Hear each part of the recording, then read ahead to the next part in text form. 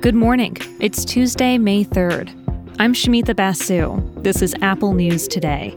Each morning, hear about some of the most fascinating stories in the news and how the world's best journalists are covering them. A Supreme Court leak gives us new insight into the court's plans to announce a ruling overturning Roe v. Wade. This reporting comes from Politico, which obtained a draft opinion by Justice Samuel Alito. 4 justices sided with him: Clarence Thomas, Neil Gorsuch, Brett Kavanaugh, and Amy Coney Barrett. It is very unusual to see a leaked draft opinion, and this morning, Chief Justice John Roberts confirmed its authenticity, calling it a significant breach of trust and an affront to the court. He's calling for an investigation. In this drafted majority opinion, Alito writes that Roe was, quote, egregiously wrong from the start, and that it's time to, quote, return the issue of abortion to the people's elected representatives. Josh Gerstein, senior legal affairs reporter for Politico, broke the story.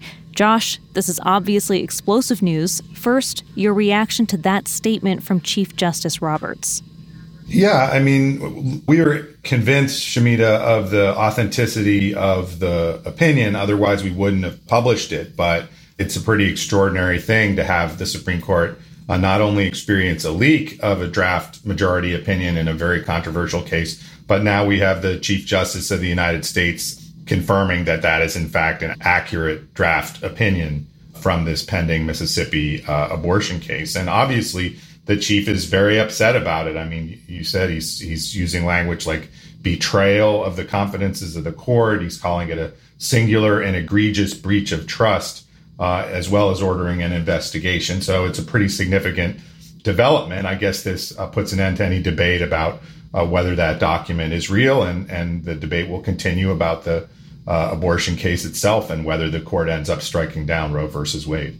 So tell us about some of the legal rationale that we see Justice Alito using here to justify why Roe should be overturned.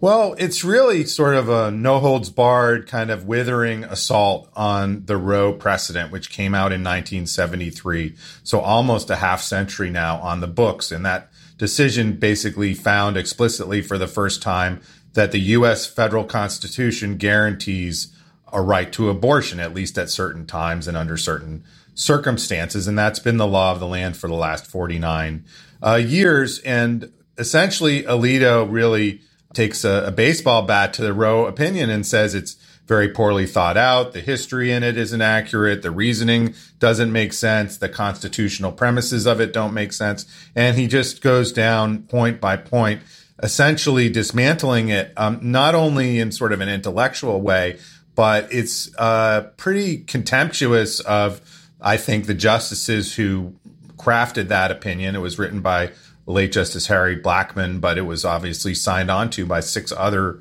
members of the court back in 73. And he's not very kind to that opinion. And you might ask, well, why does he have to be so blunt about it? Well, because there's a general principle that you don't overturn Supreme Court opinions, and you only do that in a really extraordinary case. And you mentioned at the outset of the language where Alito calls this Roe decision egregiously wrong. And when he uses that language, he's doing that on purpose because he's saying it was so wrong and so misconceived from the outset that the court shouldn't worry about the fact that it tries to keep the law stable over time and should toss it out on the garbage heap of history. So one thing that he is saying, as you mentioned, is that the right to abortion is something that is not rooted in the nation's history and traditions. Recently on this show, we spoke with the journalist Jessica Bruder, who pointed out there are historical arguments that when this country was founded, first trimester abortions were in fact legal. So how can Alito argue that it isn't part of America's history? Well, he assembles a bunch of statutes that he says were on the books at various times during the 18th, 19th century periods, maybe into the beginning of the 20th century. And he says that you can see that in many, if not most of the states of the Union, there was some effort to prohibit abortions, that this is not a right that has been commonly accepted in large parts of the United States before Roe v. Wade ushered it in. And he notes how many states sort of had outright prohibitions that were basically wiped off the books in 73 when that landmark decision came out.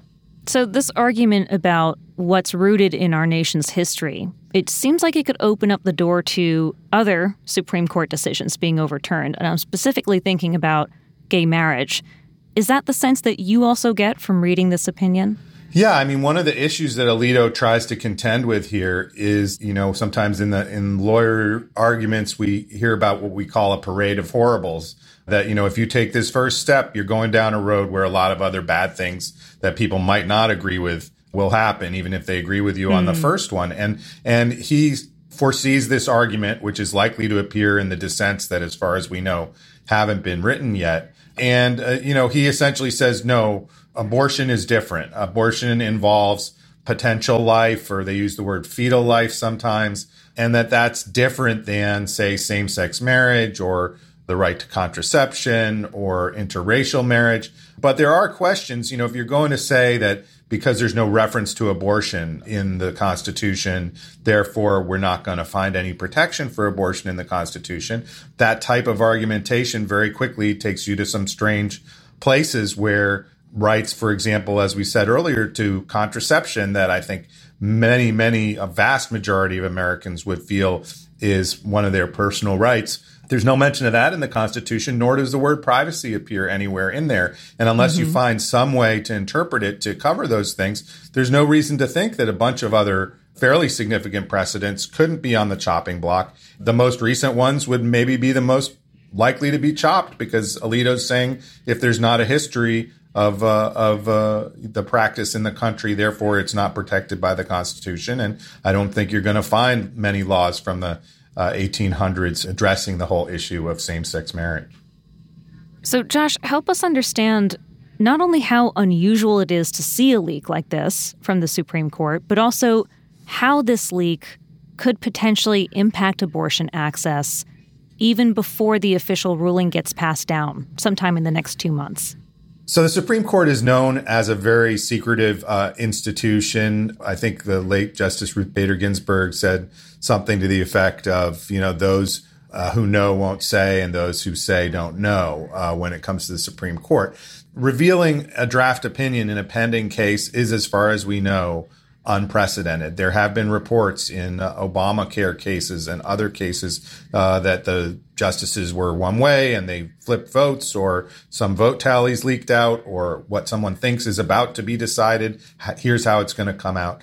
But to see a draft opinion when you're really probably weeks away from release in its entirety is, as far as we know, something that has not happened before. And it's very hard to say how it will affect the justices. It certainly, they may regard it as some kind of a breach of trust, whether they're going to think that their colleagues are somehow responsible for it, or how it will affect their deliberations, especially in this very contentious abortion case, is hard to say. I mean, you could easily see it causing some of them to rethink their positions if there's a lot of negative blowback to what's anticipated coming from the court. You could also see it stiffening the spines of some of these justices and them saying, we're not going to allow ourselves to be pushed around by some leak in the media. And therefore, we're going to go full bore ahead. We wouldn't allow this kind of thing to divert us from the proper path that we think we're on. So